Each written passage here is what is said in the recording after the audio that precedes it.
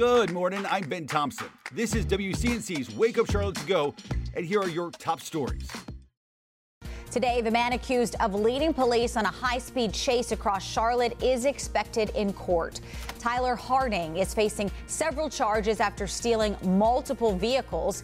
He eventually was arrested, crashing head-on into a vehicle in the heart of South End. All of it happening back in July. Harding set to appear in court this afternoon. Officials in Mooresville investigating a house intentionally set on fire. The fire marshal's office says they responded to a fire at a vacant home on Brawling School Road Saturday night. The fire department was able to get the fire under control in a few hours. Police say they've identified 6 people responsible, but they've given no further details. Anti-gun activists working against a new gun permit bill making its way through the General Assembly. North Carolina lawmakers looking to eliminate the need for a permit from a sheriff to carry a gun. Today, racial justice advocates will be joined by gun safety leaders to discuss potential dangers in dropping the permits. Good morning, I'm Tradisha Woodard. Today, CMS officially launching its search for a brand new superintendent.